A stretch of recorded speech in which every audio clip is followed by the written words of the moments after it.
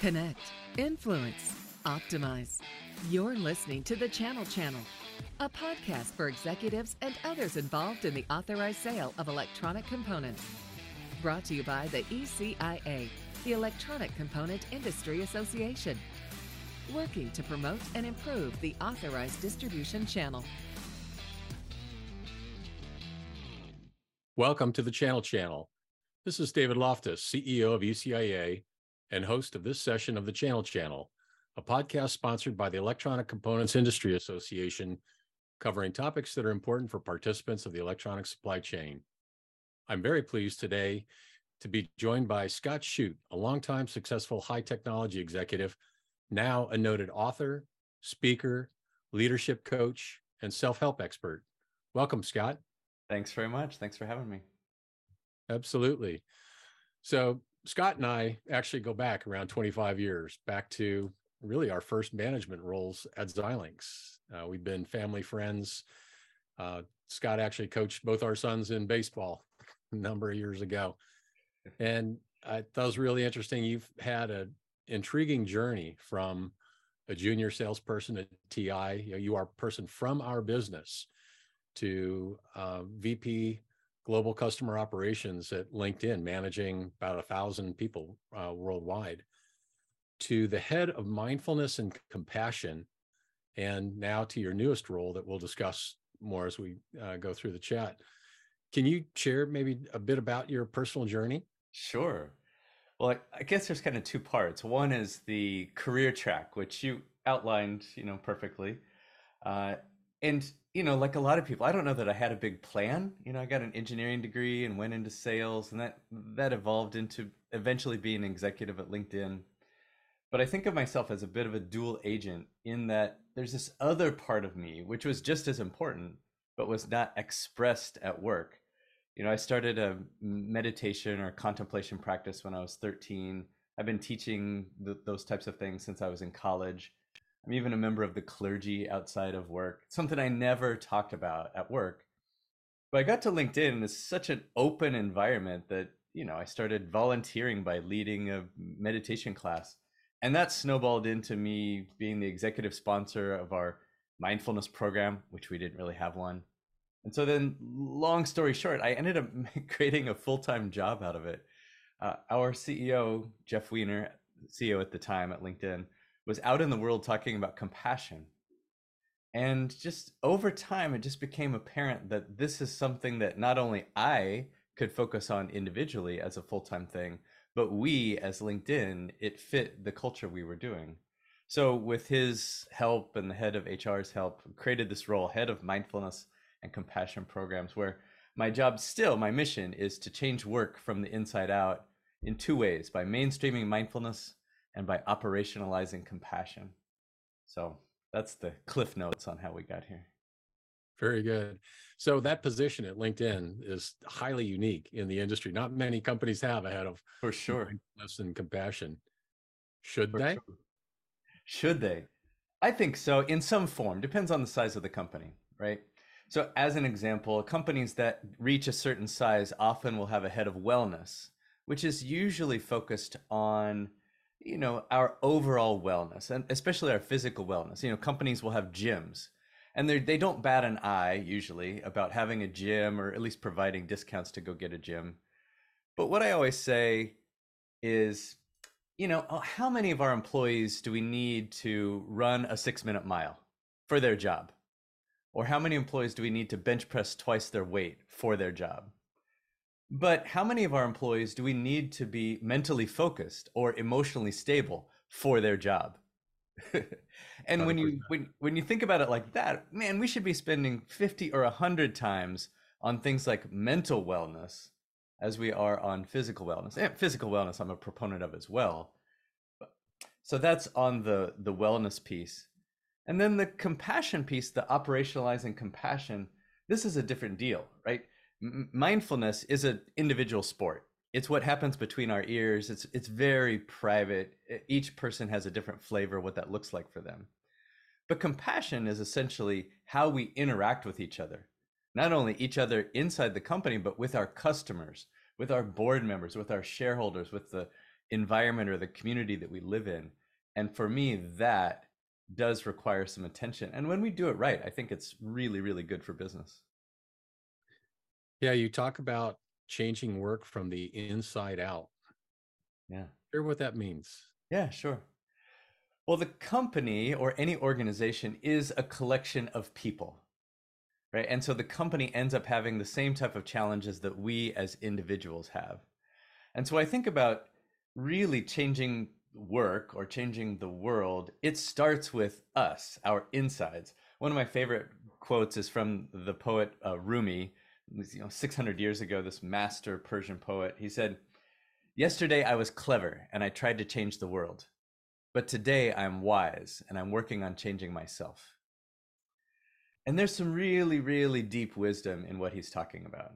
If I really want to change the world, it starts with me. And so how I think about that is, if I change in consciousness, and we can, and I'll define that by just a broader awareness of myself, a broader awareness of others, a broader awareness of the world around me, then by definition, I'm going to do things in a different way. If I am more mindful, if I am more conscious, I am going to show up as a different leader. I'm going to show up as a different person. I'm going to make choices that are different for the company. And I think all those choices end up being better for not only the company, but the world around us and all the individuals that it contains. So it starts with each one of us. Fantastic. I think that you and I agree that our joint experience at Xilinx was a positive one in our careers. We all have multiple employers that we can think of that were great or maybe less than. Sure.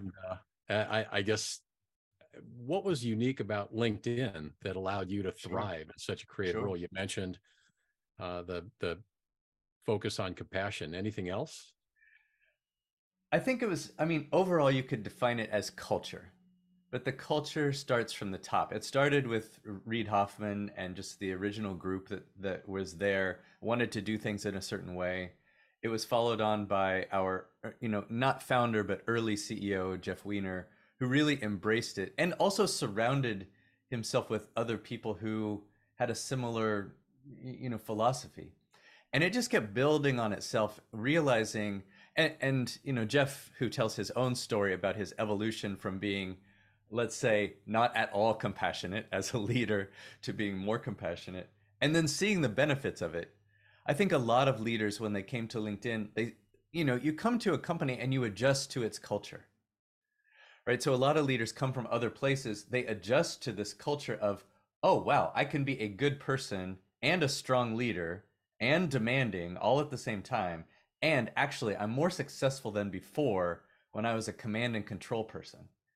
And they kind of open their eyes and go, wow, now, given the permission to be this person, this leader, this conscious leader, I don't want to go back, right? So over time, it became this self-selecting culture where, it's the no jerks rule, or even if jerks were there, they would self-select out because they just weren't as successful inside of our environment.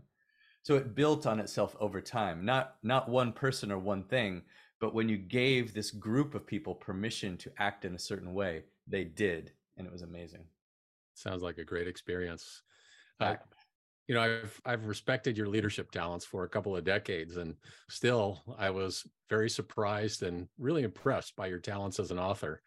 The title of your book is The Full Body Yes.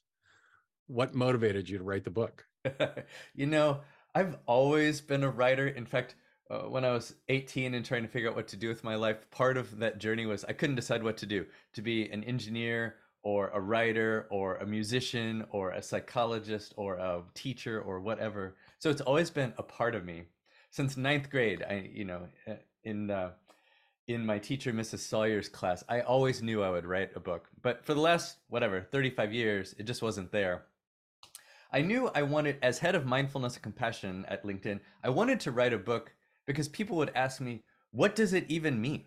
What does it mean to be a compassionate leader? So I felt compelled, kind of to define it. And then for me, the tipping point was I was in the car with a friend. We were coming back from a speaking event at an event type of like this.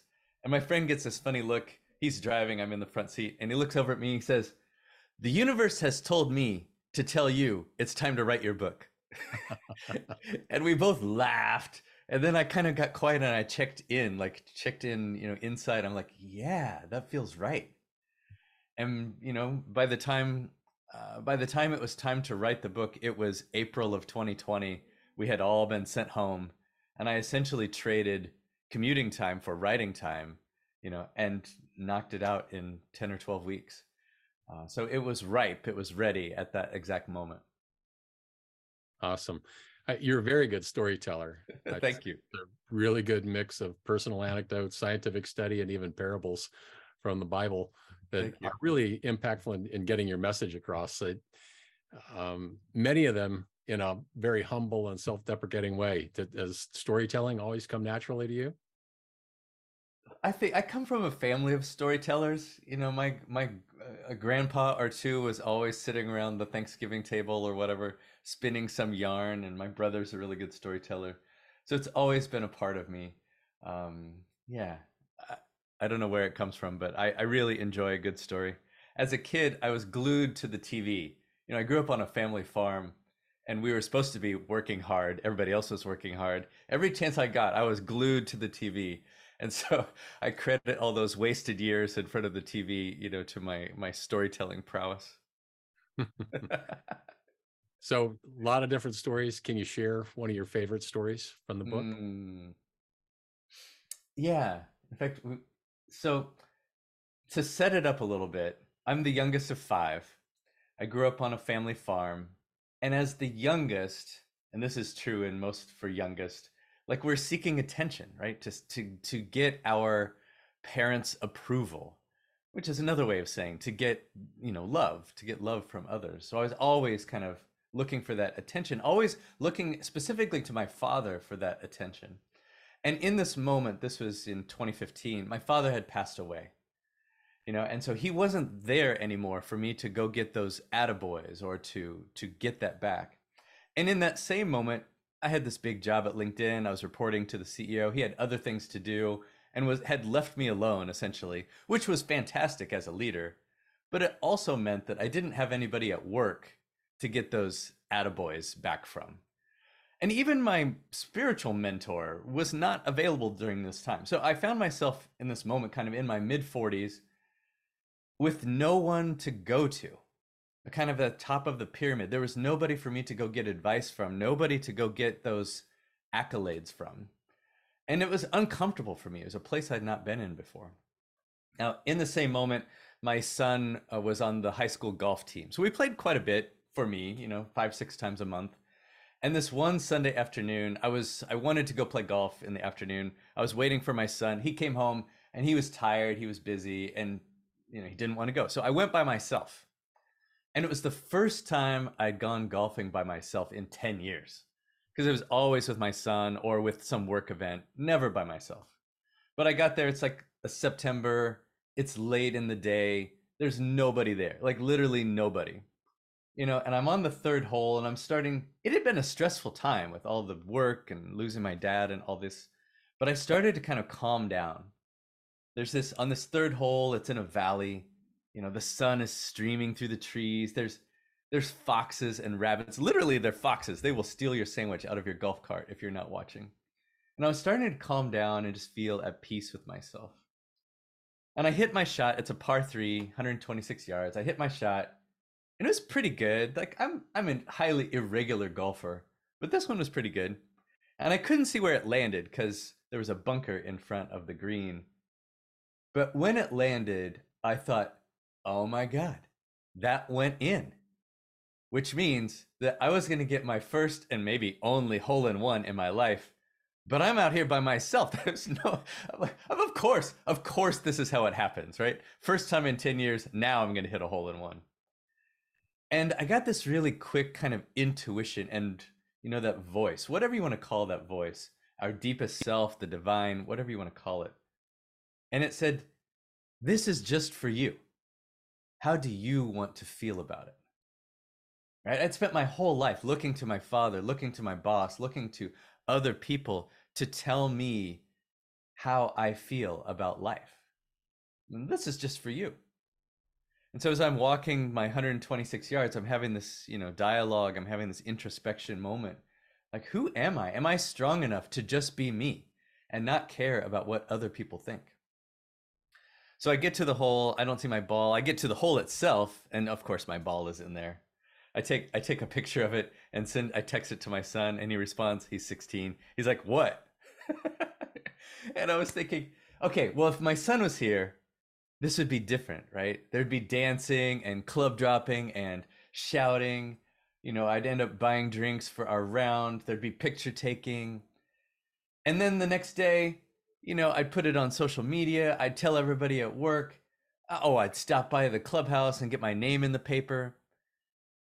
But instead, this is just for me, right? Because every one of those experiences is just another excuse for somebody else to tell me how I should feel about my life. And I thought, okay, that was a really powerful thing for me and my development. And how often do each one of us look externally for our joy when the joy comes from within? So it's a really powerful lesson for me. No kidding. Fantastic. You tell some, I think, stories with challenges, like you tell the very touching story of your daughter, Anjali, missing out on her senior year of high school due to the pandemic. I think a lot of us have re-examined our personal and professional priorities over the last few years, and including the way that we lead our teams. Yeah. Maybe share some of your experience from LinkedIn and what you're doing now. Sure. What advice would you pass along to our leaders about passion, mindfulness, things that they need to look for managing their teams? Well, we're in this evolution, which I think most people can see, this evolution in management styles from command and control, which essentially came from the slave days, right? When there were kings and slaves, or even not that far away in our own history here in America. Command and control. I did it. Why aren't you doing it? I told you to do it. Why aren't you doing it? And some people still act that way. But it doesn't feel good as a person. And what we're really seeing, especially as we've moved away from the agrarian economy through the industrial economy to the information economy, what's really clear for most of these businesses is that people are by far the business's most important resource, right? Resource. And so when we take care of people, we're investing in the company. And people, as you mentioned, like during the pandemic, people have reevaluated their lives and said, okay, I want something different. I want more from my work experience than just this simple transaction of dollars for my time. The stats will say that 9 out of 10 people say that they would work for less money if they had more meaning in their life, right? The number one factor in how we feel about work is our relationship with our manager, right? People leave managers. They don't leave companies. They leave managers. And the second biggest factor in our overall life satisfaction, our overall happiness, is that relationship with work. So our relationship with our manager, for many people, is actually the most important relationship in their entire life as it pertains to their well-being, to their overall happiness. So you put all these things together, right? People have figured out that they want more in life. In the information age, employees are the most important resource we have. And it goes back to, wow, we should be doing more. And what does that more mean? Okay, it means as a culture, as a company culture, we should be taking care of our people. As a manager, we should be training our managers so that they're great people leaders. I read the other day, I can't cite the stat, but the first time, on average, the first time that managers get manager training is 5.5 years after they started becoming a manager. That's the average. Rings a bell. Yeah. That is average.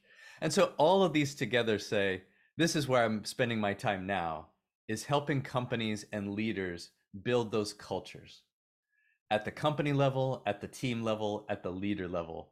Because I think, for me, I want to make the world a better place. You start thinking about the impact you could have on 3.5 billion people. That's how many are in the workforce if you gave them a great manager. That's how I'm trying to change the world from the inside out. Yeah, that's awesome. As an association, I think I shared with you, many of our members are working collaboratively, have really through the pandemic to determine what is the new normal with worker attitudes. Remote work has obviously complicated that quite a bit. Everyone looking for more work-life balance. Sure. Any observations about that? People are changing, leadership is changing, and what do you think the new normal is? Sure. Well, the new normal, I'd say where we are right in this moment is that people are still trying to figure out what the normal is in terms of back to work. It looks like we're settling in on hybrid. I'm hearing a lot of 2 or 3 days in the office, trying to coordinate those 2 or 3 days in the office with other people, but still giving people flexibility to be home sometimes. I think where we are right now, maybe not where we'll end up, is that middle managers are feeling the pinch the hardest because they're directors at this director level or middle level. I think this is probably the most important level of the company because they're the level who gets enough interaction with the executives to know what's going on from a strategic standpoint and know where we're headed as a company. But they're also still in the business on the ground enough to know what's actually going on, at the day to day. And at the day to day, we're dealing with the broad base of the pyramid of employees who are struggling to figure out how to live life. So it's the directors who are seeing that at a daily basis. They're feeling the pressure from the top and they're feeling the pressure from the bottom. We have attrition, and that means that those directors, those senior managers are the ones who are feeling the pinch. They will be the ones jumping in to do the work or feeling the pressure of doing the work.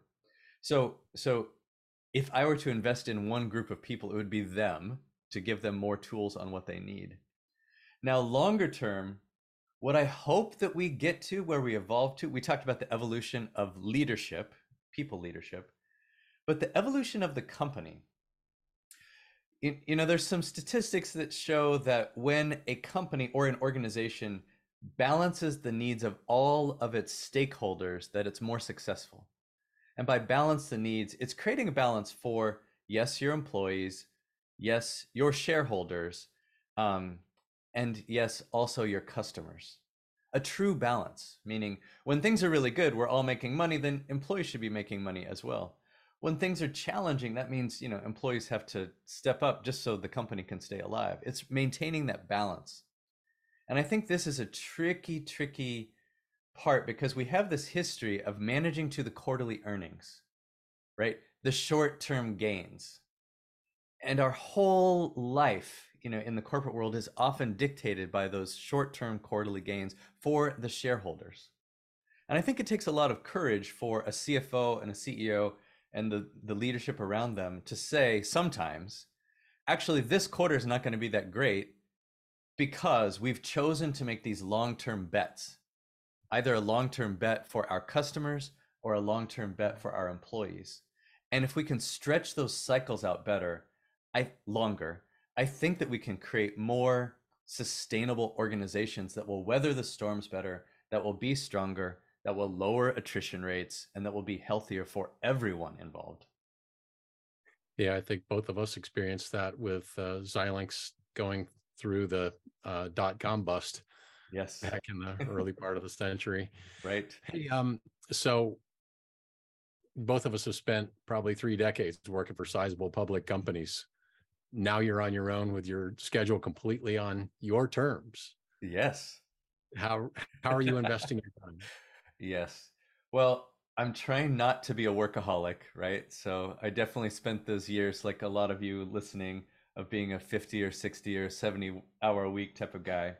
And so I'm trying to practice what I preach. And because I can do what I want, I'm trying to have balance in my life. So, yesterday I went on a 3.5 hour bike ride.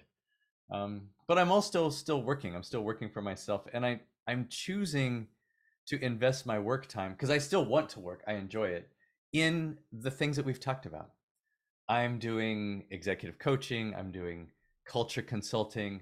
And now I'm building something for teams. I really want to build something that's scalable because remember, my mission is to change work from the inside out. And I really do mean it for 3.5 billion people. So I'm trying to build some scalable things that will get these concepts out to do two things. One is inspire. So people say, okay, that's great. I want some of that too. And then two is to give them tools to answer the question, all right, but what do I do when I go back to my desk? Right? I get all fired up. Maybe I hear a talk or I go to a class. What do I do when I get back to my desk? And that's where I'm really interested in operationalizing compassion or operationalizing conscious business to make it really simple and really easy for companies to put these practices into place and see some immediate results. Yeah, that's a great concept. So you came from an operations background, certainly, and trying to marry that with these great concepts is certainly good ROI. I think getting the better bottom line results out of your company as a result of that, and really improving the lives of your employees is really fantastic. Yeah, I think most leaders, if given a choice, who said, you can be a total jerk and make X profit, or you can be a really good person and improve everybody's life around you and make the same X profit, or maybe more, most people would say, all right, well, show me how to do the second one. Yeah. Very cool. Well, Scott, thanks so much for your time today. And thanks so much for the insights on changing work from the inside out. Thanks for having me. And thanks to everybody who's listening. I appreciate your attention. Hey, again, Scott's book is The Full Body Yes. It's available on Amazon in print, Kindle, or audiobook, right? That's right. You find it anywhere. That's you can right. find my website at scottshute.com.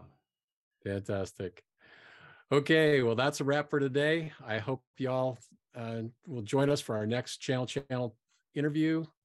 Thanks so much for your time to join today's podcast. We hope all of you and your families are hopefully enjoying some warmer weather with springtime just around the corner. Take care.